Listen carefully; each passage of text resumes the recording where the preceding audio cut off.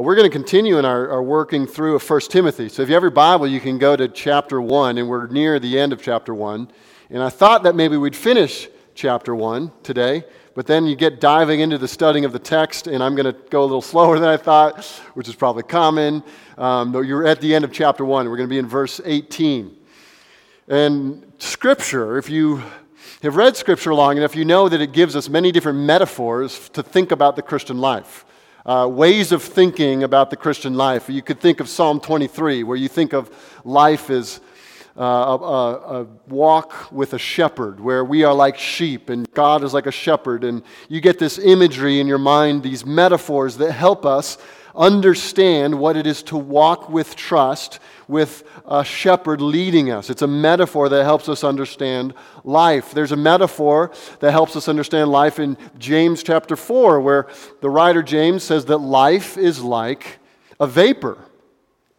And it's meant to give us a picture, an analogy that gives our attention or draws our attention to a certain aspect of life. In this case, James is telling us our life is like a vapor in order to remind us that life is short, that it will not last forever, that it will disappear soon. But one of Paul's favorite metaphors that he brings up again and again in many of his letters is the metaphor of warfare. Warfare. Paul talks often in language of warfare. And if you're there in chapter 1, I'm going to read the text. I'm going to show you that in this text, Paul is thinking of ministry as he's talking to Timothy, his protege, in terms of military war in order to help Timothy understand his calling as he serves the church. Read with me in chapter 1, verse 18. He says, "This charge I entrust you, Timothy, my child, in accordance with the prophecies previously made about you, that by them you may wage the good warfare, holding faith and a good conscience. By rejecting this, some have made shipwreck of their faith, among whom are Hymenaeus and Alexander, whom I have handed over to Satan, that they may learn not to blaspheme."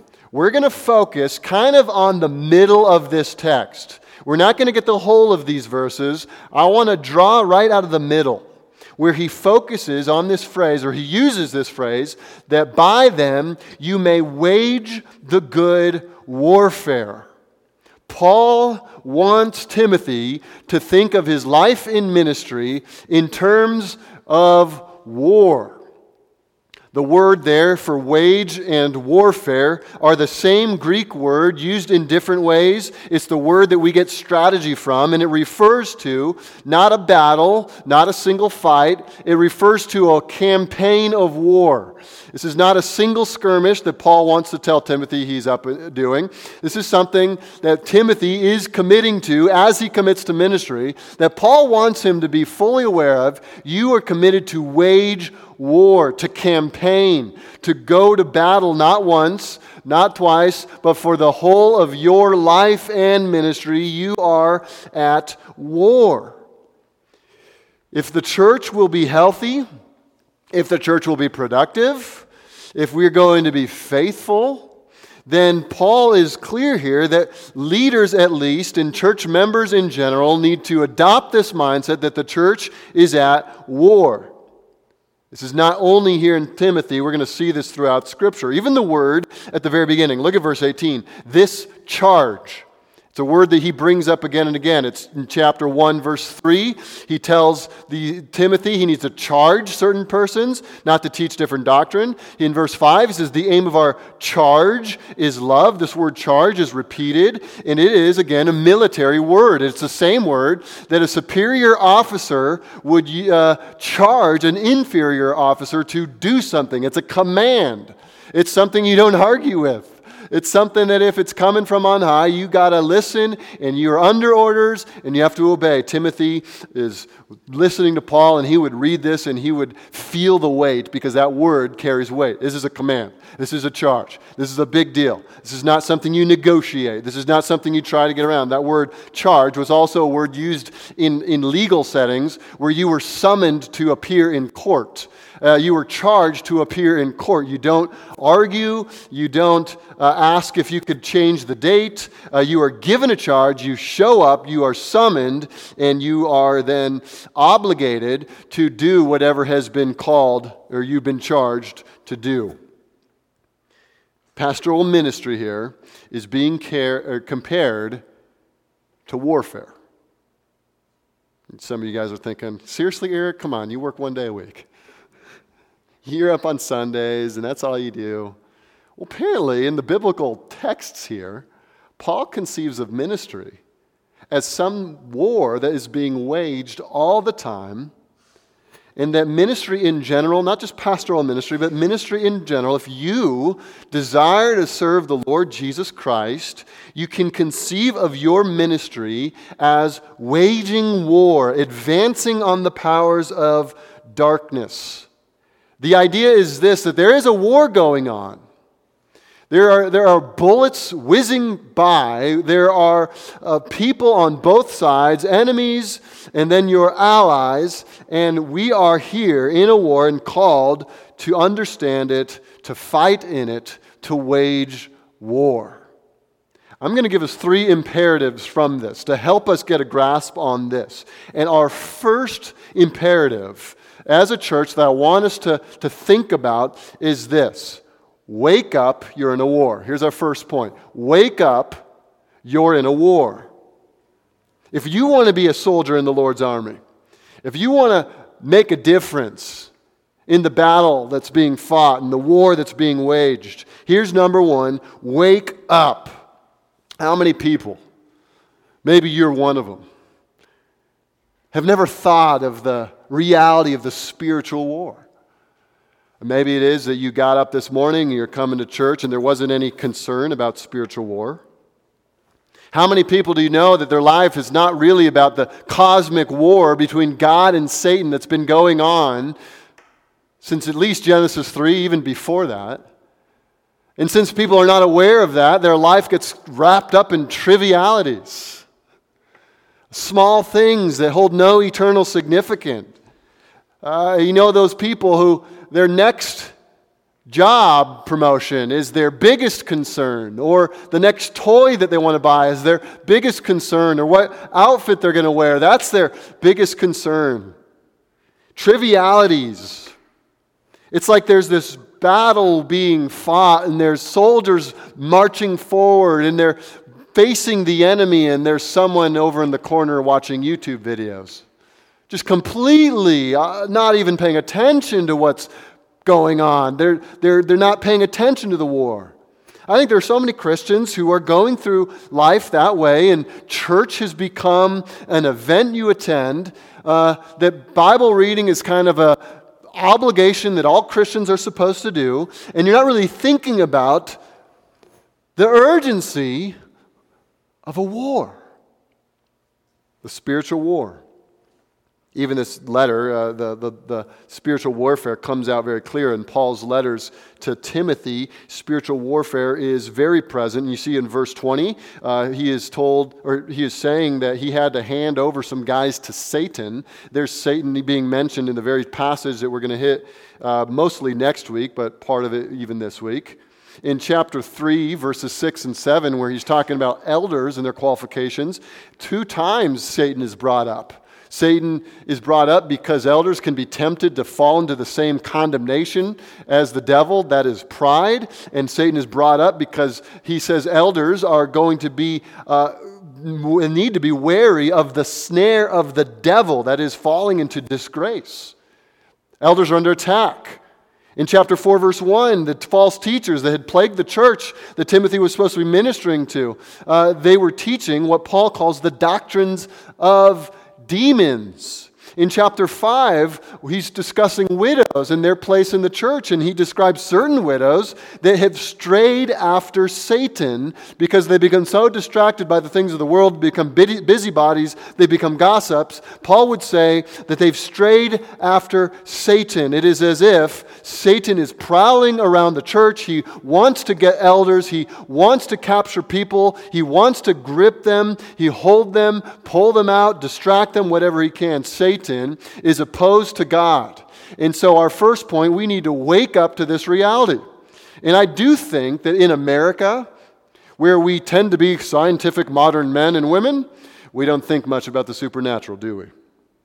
Or we tend to think, oh, Satan really doesn't work that way. Yeah, there were a bunch of demon possessions in the Old and New Testaments or things like that we saw in Scripture, but I've never seen anything like that. I don't know anything about demon oppression. I've never seen how a demon could possess anything. That's the stuff of movies. I'm a modern man. I'm a modern woman. I don't think about things in those ways. Well, it's time for us to wake up to the war that's going on.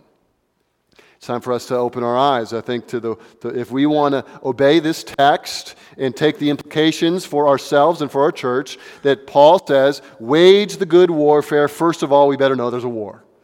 And I want to help us under this first point, this will probably be our longest point, to get a grip on what is this war like and why it has existed, and get us a little history of this war. And I want to start by saying, first of all, that this war is a war of Satan and God. God and Satan. In a sense, we're all kind of incidental. Satan hates us because we are image bearers of this holy God. He hates the church because the church is meant to glorify God. But Satan hates God. I want to show you this by showing you maybe a less known passage in the book of Ezekiel. You turn in your Bibles to the book of the prophet Ezekiel.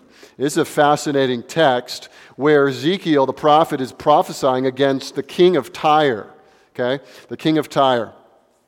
And as often happens in prophecies, when the prophet begins speaking, he speaks on one level to a human person, but there's another level that the prophet speaks to the source behind the human that he's addressing.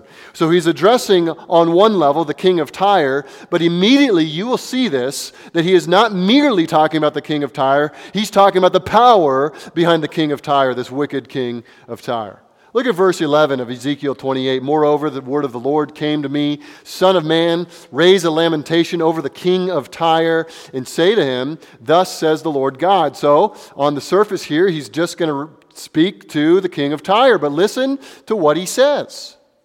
He says, You were the signet of perfection, full of wisdom, and perfect in beauty. And you might be immediately saying, okay, that's an odd thing to say about the king of Tyre, that he was perfect, that he was full of wisdom, that he was perfect in beauty. And you'd be right to know that he's not merely talking about the king of Tyre, and you'd especially know because of what it says in the next verse.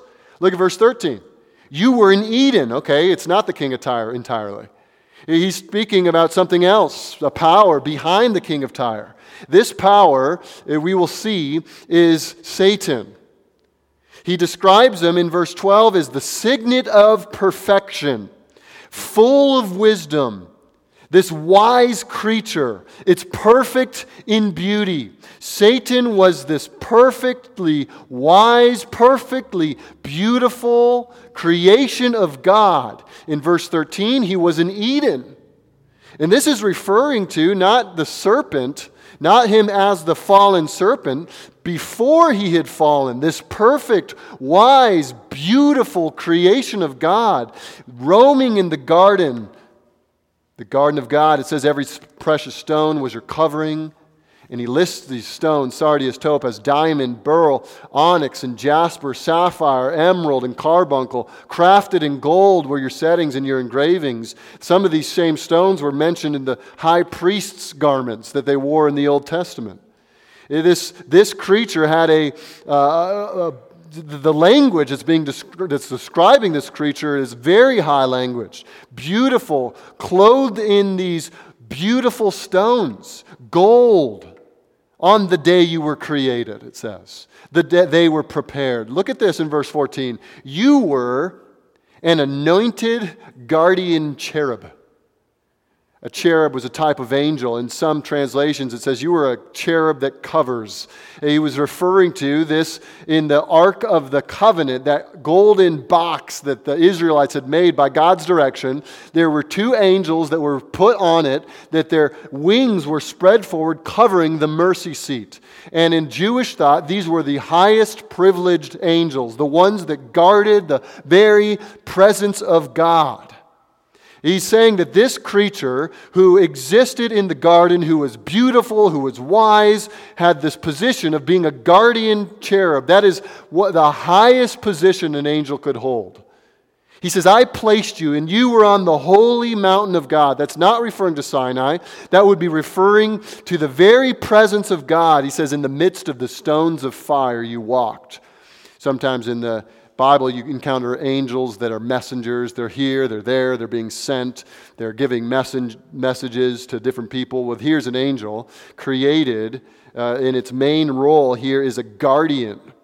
And it's meant to remain in the presence of God. It's one of those angels maybe that you, reminiscent at least, is the ones you see in Isaiah chapter 6 that are saying, holy, holy, holy. The role apparently is not to go here and go there. Its role is to stand in the presence of God. It has some sort of guardian type role. In the midst of the stones of fire, you walked this other realm that we don't know much about. In the very presence of God, this amazing creature was set. It was placed there. Verse 15, you were blameless in your ways. You were blameless in your ways. From the day you were created, God created this being, this wonderful, amazing, beautiful, wise creature in His very own presence.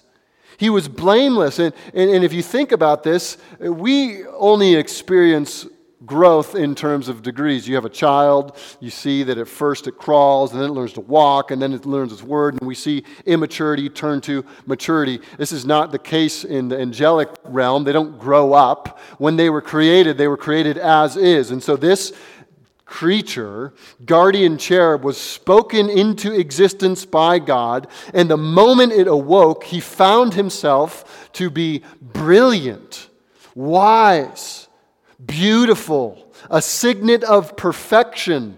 Most likely because of his role, he was in charge of the hosts of heaven. He was maybe, scholars say, something like the prime minister of the universe. He was given a whole bunch of authority over the universe. We know that he was created before the physical creation, although he did spend some time in Eden, because in Job chapter 38, verse 6, it says that the angels all rejoiced when the world was made. When the foundations of the world were laid, there were angels rejoicing. And so this creature was there. He saw God create. When he came to recognize who he was, he knew that he was brilliant and glorious and amazing creature. He had all kinds of hosts at his disposal that would do his will. And then it says, till unrighteousness was found in you. This creature, at one point, and we can't get to the heart of the answer to this question, how did that happen in a perfectly sinless world? I think that's one of those questions we just don't know, that we'll ask Jesus when we get to eternity. But at some point after the creation of this amazing creature, this guardian cherub, unrighteousness was found in him. It says in verse 17, your heart was proud because of your beauty. And so what happened was something like this. He saw who he was. He saw his own brilliance. He saw his own wisdom. He saw that there was no other creature higher than him. And then he looked over and he saw the throne of God. And at some point, we don't know for sure how it happened. We don't even have the exact timing when it happened, but we know it happened before Genesis 3. At some point, he looked at God, and within his own heart, this unrighteous thought arose that was something along the lines of, I want his position. I want to dethrone him. I want him off the throne. I want to be the fully authoritative ruler of all the universe. And though he had been given such a high and lofty position as this guardian cherub, he still was not God. And so he was filled with pride, and unrighteousness was found in him. It says your heart was proud because of beauty. Verse 17, you corrupted your wisdom for the sake of your splendor. His wisdom was corrupt because he saw his own splendor, he saw his own beauty, and so he said, I want to be like God, I'm turning away from God, I'm going to try to dethrone God. And it says in verse 17, God cast him out of heaven. And there, friends, is the beginning of the spiritual war. It begins with Satan. It begins with this guardian cherub who sees God, and though he is a great and glorious creature, Satan sees God and at some point says, I want to be God. I want his position. But God casts him out. You're not a guardian cherub anymore. You're not going to have that position anymore. And yet, we know from other texts in Scripture that this amazing, awesome, beautiful creature still holds a measure of authority in the world that God created. He's called the God of this world, 2 Corinthians 4:4. He's called the prince of the power of the air, Ephesians 2:2. In fact, 1 John 5:19 says, the whole world lies in the power of the evil one.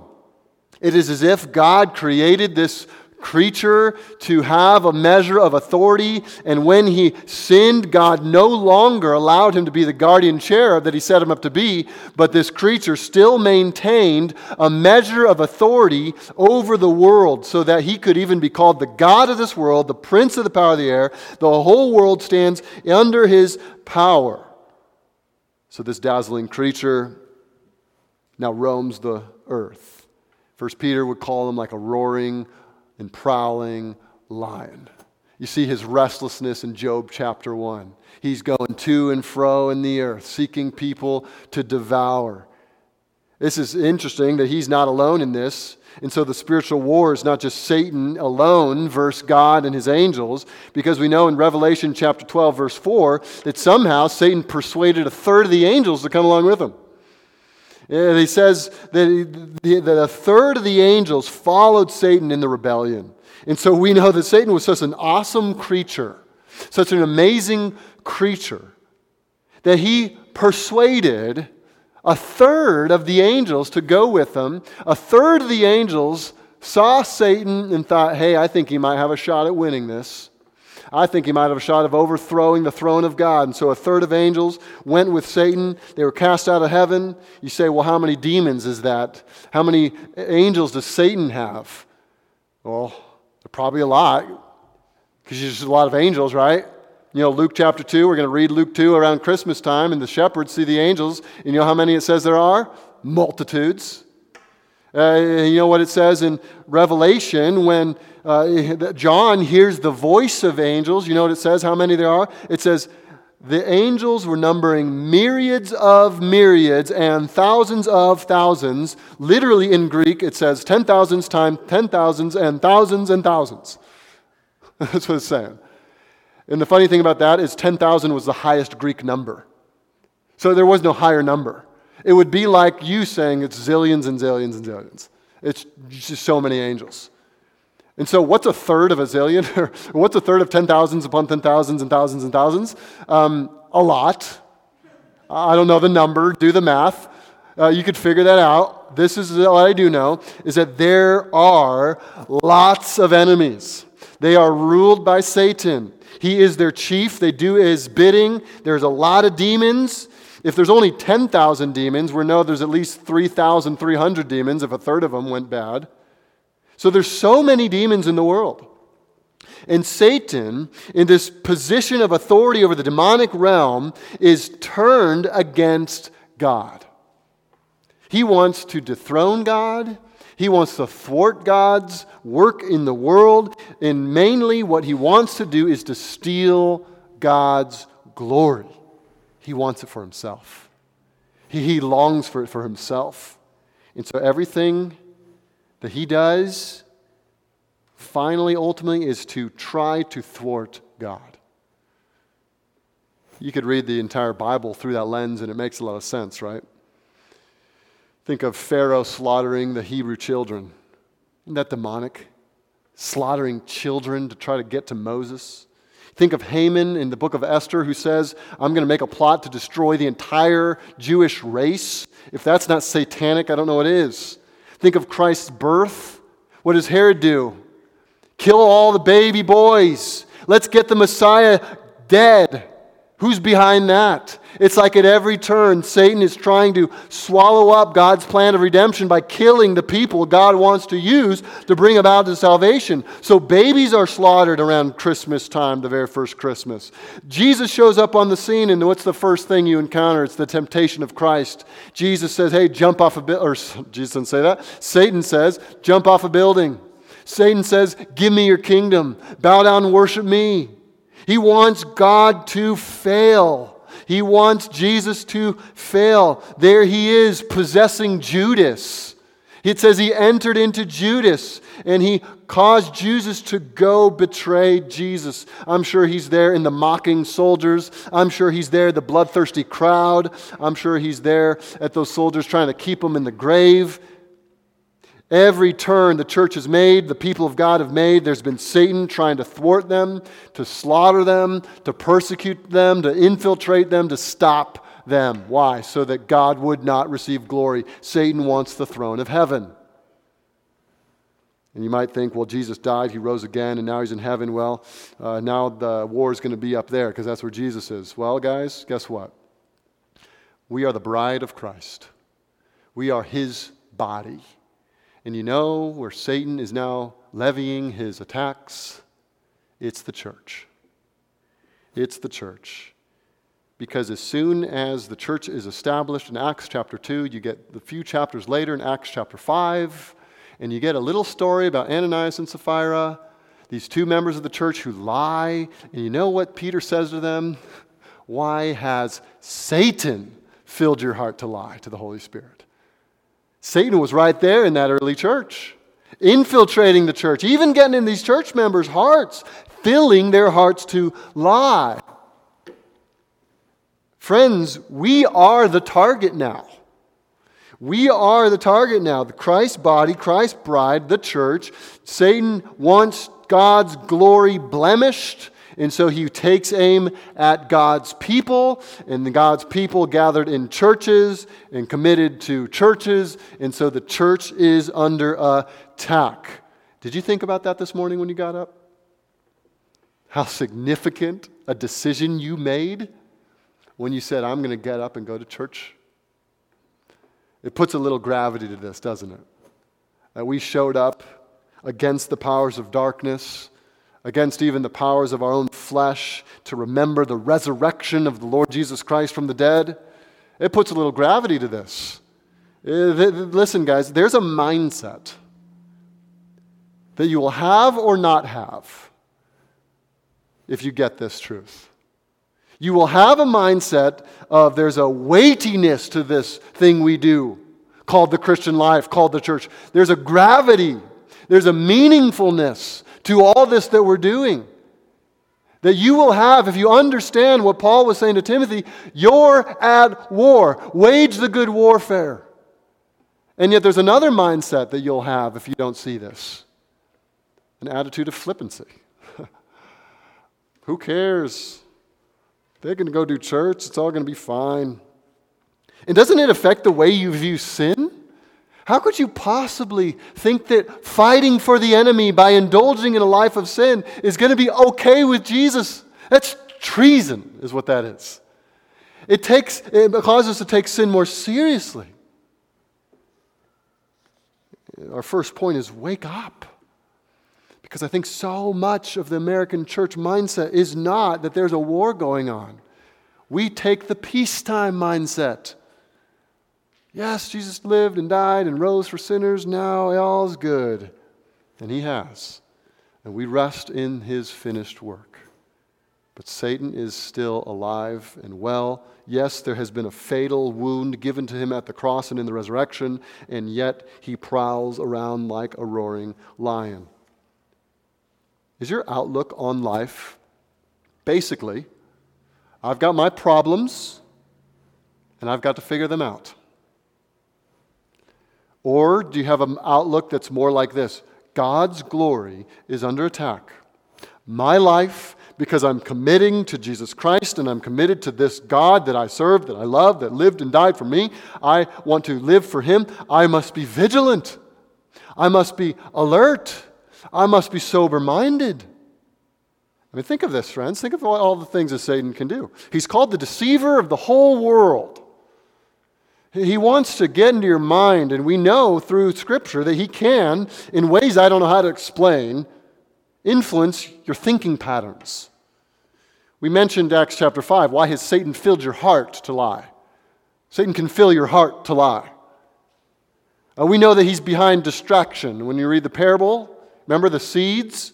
They get tossed on the path. The seeds of God's Word get tossed out, and the path represents certain types of listeners. In this path, the seeds don't take root, and it says, you know what the next thing it says? It says there's birds hovering around, and the seeds sitting there on the path. These birds swoop in, and they take the seeds away.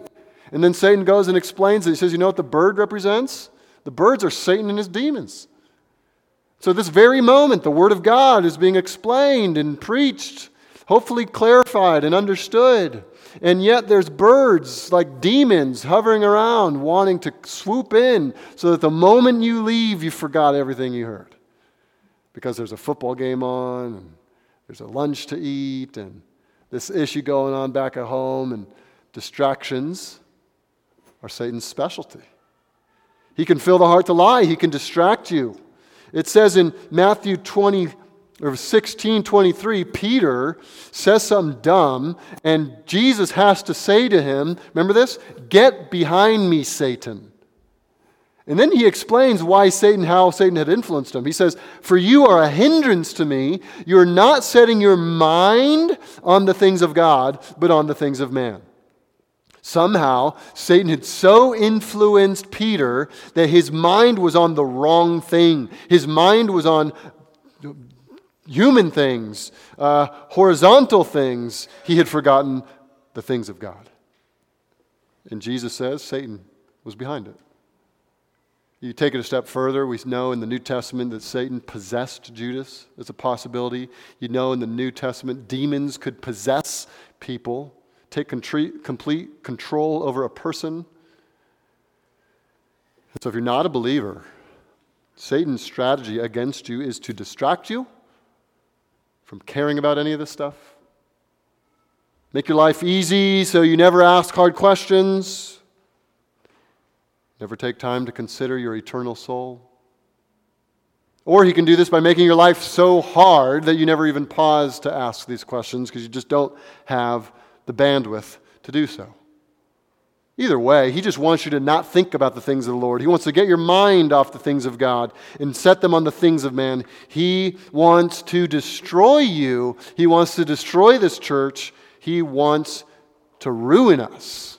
Because in ruining us, he feels he can make a blow against God. This is where the gospel is so glorious, friends. Because the gospel teaches us about deliverance. Colossians 1:13, He, Jesus, has delivered us from the domain of darkness. God redeems sinners. Redemption, that is the word that means buying back out of a slave market. The idea of this is that all of us are dead in our trespasses and sins, but not merely that we were following the prince of the power of the air. That's what Ephesians chapter 2, verse 2 says. We were enslaved to sin and Satan. We were children of our father, the devil, Jesus would say. And yet the gospel teaches is by the death, burial, resurrection, and ascension of Jesus Christ, that by faith in Him we are delivered, freed, redeemed from His power and authority over our lives. So this creature, Satan, who has a whole host of armies at his disposal, who wants to get in our minds, who wants to distract us, who wants to fill our hearts to lie against God, who wants us to get our minds off to things of God, we can be delivered, but it's only through Christ and Christ alone. He's our only hope. We have an advocate. And so we wake up, right? We need to wake up to this reality. John Blanchard says this: we are opposed by a living, intelligent, resourceful, and cunning enemy who can outlive the oldest Christian, outwork the busiest, outfight the strongest, and outwit the wisest. He's aiming at us, not just our church. At all churches that preach the word and preach the gospel. He's against us. And so you might be asking yourself, well, how do I fight? What do I do? How do we respond to this? Here's our second point. You can make your way back to 1 Timothy. Our second point is clean up. So our first is wake up. You're in a war. Here's our second point. Clean up. Your character matters. Clean up your life. Clean up the dark corners of your life where you're allowing sin to breed. Clean up your life, and here's where we get this. It says, by them, in verse 18 of 1 Timothy, you may wage the good warfare. So wake up to the warfare, Timothy. You're in a war. And then he says in verse 19, how you do it. Here's a little explanatory clause. Holding faith and a good conscience. Faith and a good conscience. You want to fight the war? Hold your faith. Hold your good conscience. Faith. He's referring to his own belief. Timothy needs to make sure he's not falling into the doubt of the devil. Satan loves to cause people to doubt his word. And Paul says, hold your faith. Hold on to the truth. Keep believing the right things. Make sure you're grasping onto truth. And then he says also, a good conscience. And you got to ask yourself, well, where does a bad conscience come from? You know where a bad conscience comes from? Your conscience gets bad when you harbor little sins in your heart, doesn't it? When you just nibble at the table crumbs of sin. This is okay here, a little bit there. This is not a big deal. I'll deal with it later. Nobody else knows. That's just something going on in my mind. It's not affecting anyone. It's something I do in private. No one else is impacted by it. What does that do? It sears your conscience. It gives you a nagging sense of guilt that you'll either silence by just sinning more, or it'll drive you mad. A good conscience comes then by obedience to the revealed Word of God. And so what Paul is saying, here's what you need to do, Timothy, to fight the good warfare. Know what you believe and believe it. Hold faith. Don't doubt. Grasp it and hold on to the truths you've been told. But then also have a good conscience. Walk in obedience. Deal with sin immediately. Don't let it fester. Don't let it grow. Don't think that the dark corners of your life, the skeletons in your closet, are not going to impact anyone. They absolutely will. Your character matters. Character is king. All throughout these letters that Paul gives to Timothy, you come out with this conclusion. Character matters. It doesn't matter how gifted you are as a preacher. It doesn't matter what kind of competencies you have.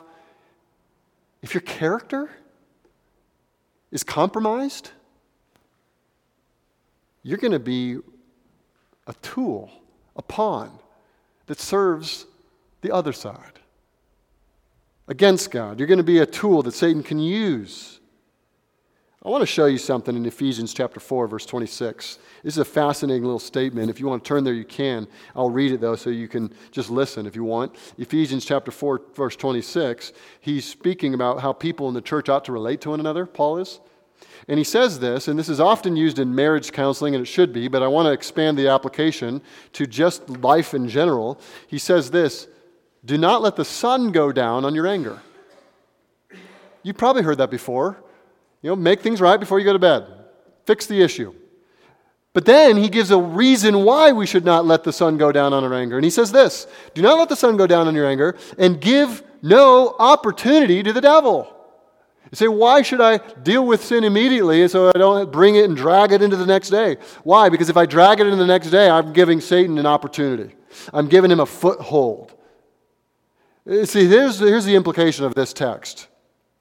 When we fester sin in our hearts, when we allow anger, but I don't think just anger, I think we could expand this to mean sin in general, not just anger, impatience, lusts, dishonesty, lack of integrity. We're not dealing with these issues. We're dragging them from one day into the next day and one day into the next day. See, Satan can't cause you to sin. He can't go in and grab you and make you do sinful things. But what he can do and what he does do is every sin that you don't deal with, little sins in the dark corners of your mind and in your heart and in your affections, he can reach in like it's a foothold and he can grab on and he can use these sins that you are committing, this lack of character, and he can exploit you. He could ruin you. He could get into your life and make that. It's like the handlebars he's going to use. It's the steering wheel he used. The undealt with sin in your own life is something Satan can work with. And Satan is an opportunist. He's going to use everything he can. And so the little sins that you're not dealing with, the sins that no one else knows about, the secret stuff, the stuff you think no one else knows about, no one else cares about, that stuff is what Satan is going to use to get a foothold in your life. And so what does this mean? It means clean up your life, deal with your sin, deal with the little things, stop the stuff that you think no one else knows about, confess. So I'll just pause for a moment and just say, if you are walking in a kind of secret sin that you don't want anyone else to know about, or maybe it's just something you're struggling with and you're just going, no, I can do it on my own. I can get by. And you're not dealing with it, really? Let me just plead with you. Confess that sin. Get it out on the table before God. But then go to a brother or a sister in Christ and say, I need help, because if I don't get help, my undealt sin will be an unlocked door that Satan will sneak into. It will be an unsealed window that Satan will creep in through. My own sin will ruin me. Satan will ruin me if I don't deal with this. And so I urge you, deal with it. Every secret sin, every festering argument, every grudge, every lust, every time you're ignoring your sin, it's a foothold. It's a foothold. So, I like what Robert Murray McShane said. He said, what my people need most, he was a pastor, what my people need most is my personal holiness. Moms and dads, husbands and wives, what your kids need most, or what your spouse needs most, is your own personal holiness. Otherwise, your sin, big or small, will be exploited by the evil one. We are at war. Now, specifically in this text, Paul's writing to a pastor, Timothy, a guy who's doing pastoral ministry. And I think there's a special attention we need to pay to the context, because Paul knows that those who lead in the church are going to have the biggest bullseye on them, because if you could take down the guy who's leading the church, you can just put the whole church in a bunch of confusion, disruption. He went after Peter, Satan did, head of the apostles. He wanted to sift Peter like wheat. He went after Paul, you remember the thorn in the flesh, a messenger of Satan sent to harass him. In the elder qualifications, I mentioned it already, Satan is brought up twice because Satan wants to take down the leaders and the elders of the church. He wants to take down, really, anyone who is all in with Jesus, who is actually making an influence on other people, who is bringing glory to God, who is leading people to follow Jesus more closely. He wants to take those people down. One seminary professor, at the beginning of his class, as he was preparing a class for ministry, told his whole class, at the very beginning of the class, that you better become familiar with another vocation other than pastoral ministry. And he scanned the class and he said, because there's a certain percentage of you that are going to fall into immorality. So get used to something else if it's you. Of course, that's meant to sober up the class. It is with fear and trembling that I studied these passages this week, to know that Paul gave special attention to Timothy because Timothy was leading in a church If you want to make a difference in the kingdom, if you want to make a difference in people's lives, if you want to rise to a level of leadership in a congregation and leadership helping others follow Jesus, you will have a bullseye. And yet, it is the most glorious work you will ever do. It is the most glorious work you will ever do. And Timothy is all in to fight on behalf of his Lord, Jesus Christ. In fact, I think those who are called to Christ in salvation, when they see His glory, they say, I don't care the cost. I'm all in. If I get a bullseye on my back, I get a bullseye on my back, but I'm going in with Jesus.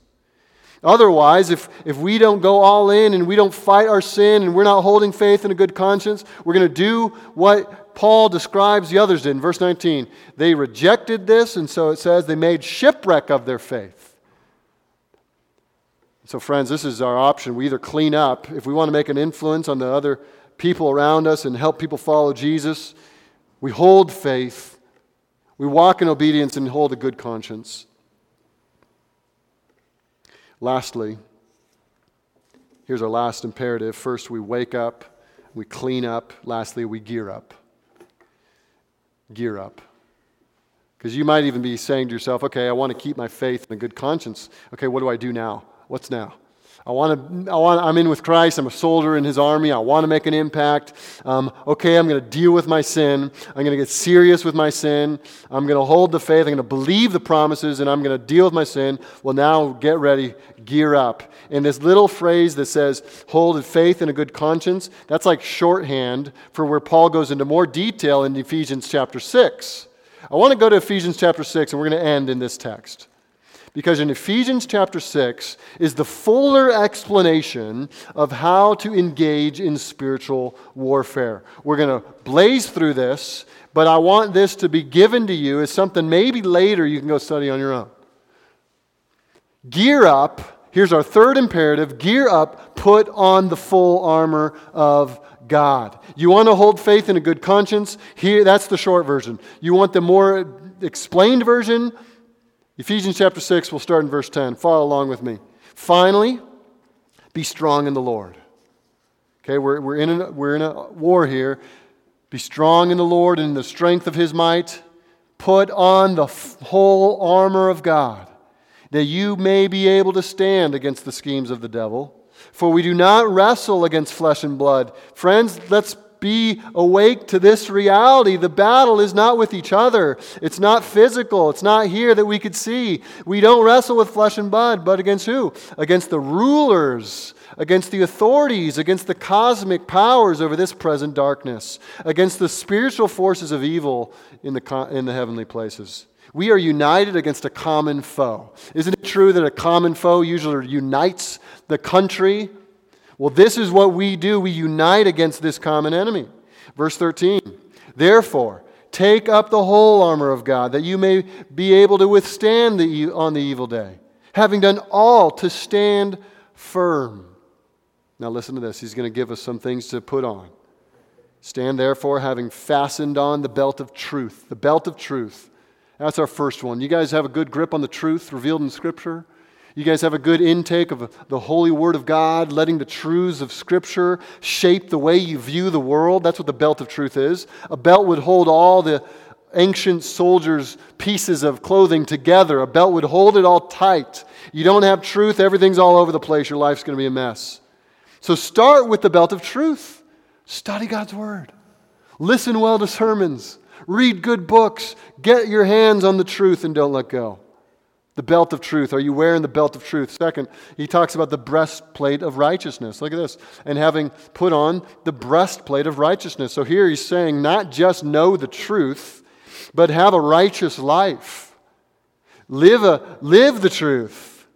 Let your righteous life be protective over your very own heart so that Satan doesn't have a foothold in your life. Be a part of this community of learners, this church, where we're not just trying to learn the truth abstractly, but to learn it in our daily lives, seeking to live out a righteous life. Put on the breastplate of righteousness. Verse 15, and having shoes for your feet, having put on the readiness given by the gospel of peace. The shoes of gospel readiness. Understand the gospel so that you're prepared to serve Him. To be a true soldier in God's army, you got to be ready with the gospel. Ready to speak it to yourself and speak it to others as occasion requires. Look at the next one. In verse 16, in all circumstances, take up the shield of faith, with which you are able to extinguish all the flaming darts of the evil one. Satan wants to attack you, distract you, distort the truth in you. He wants to tempt you. You say, well, what do I do? Faith. It's a shield. What do you mean? How does that work? By faith, you hold on to the truth. By faith, you know what you believe. By faith, when lies come in, you deflect the lies by knowing the truth. Again, coming back to the belt of truth. You cannot use the shield of faith if you don't have the belt of truth, because faith is grappling with, holding on to, fighting to believe what's right and true. The shield of faith. Put on the helmet of salvation. That's the next one. Take the helmet of salvation. The helmet of salvation, that means know with assurance, with certainty that you are indeed Christ's. Know you're saved. Let that assurance give you confidence. Know in your mind the salvation God has given you. Be confident in those things. And lastly, the one offensive weapon, the sword of the Spirit, which is the Word of God.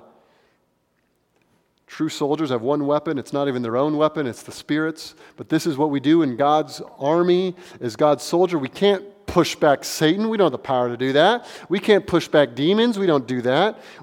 All we can do to advance the cause is to go back to the Word of God, the sword of the Spirit. Friends, that's why we preach the way we do. That's why we encourage regular conversations that are sprinkled and flavored with the truth of Scripture. That's why I encourage growth groups where it's another venue to talk, speak the truth and love to one another, because the sword of the Spirit, the Word of God, is active in the hearts and the lives of the people who are speaking it to one another. How are you doing? Did you gear up? You got the belt on, the breastplate on, helmet of salvation, you got all this stuff, you're ready to fight? Friends, we are in a war. Let that metaphor that Paul uses, wage the good warfare, color the way you think about your life and ministry following Jesus. Let it cause you to cling to Christ more closely, because He alone can overcome the darkness, not you.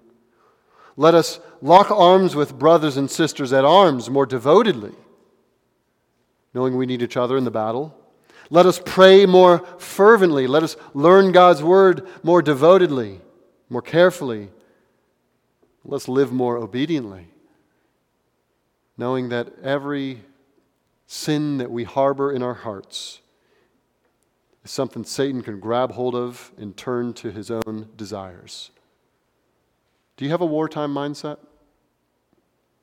In church, as we follow Jesus, let's adopt a wartime mindset. Because we are, like Paul said to Timothy all those years ago, we are called to wage the good warfare. Let's pray. So, Lord, we are small and we are weak in this battle, and we don't have anything in and of ourselves to take on the foe, except that you have provided all that we need. Truth, righteousness, the promises of the gospel. You've enabled us to have faith. You've given us the helmet of salvation, the sword of the Spirit. And so, Lord, I pray that people here in this room this very moment would feel a need to confess sin if that's what they need to do. I pray that we would be awakened to a spiritual reality that maybe we've never thought of before. And I pray, Lord, that your truth communicated this morning would encourage us. Because, Lord, we know that in the end you are victorious. So, Lord, we will ride your coattails to victory. And thank you that you've called us to be in the fight. May we fight well. We pray this in Jesus' name. Amen.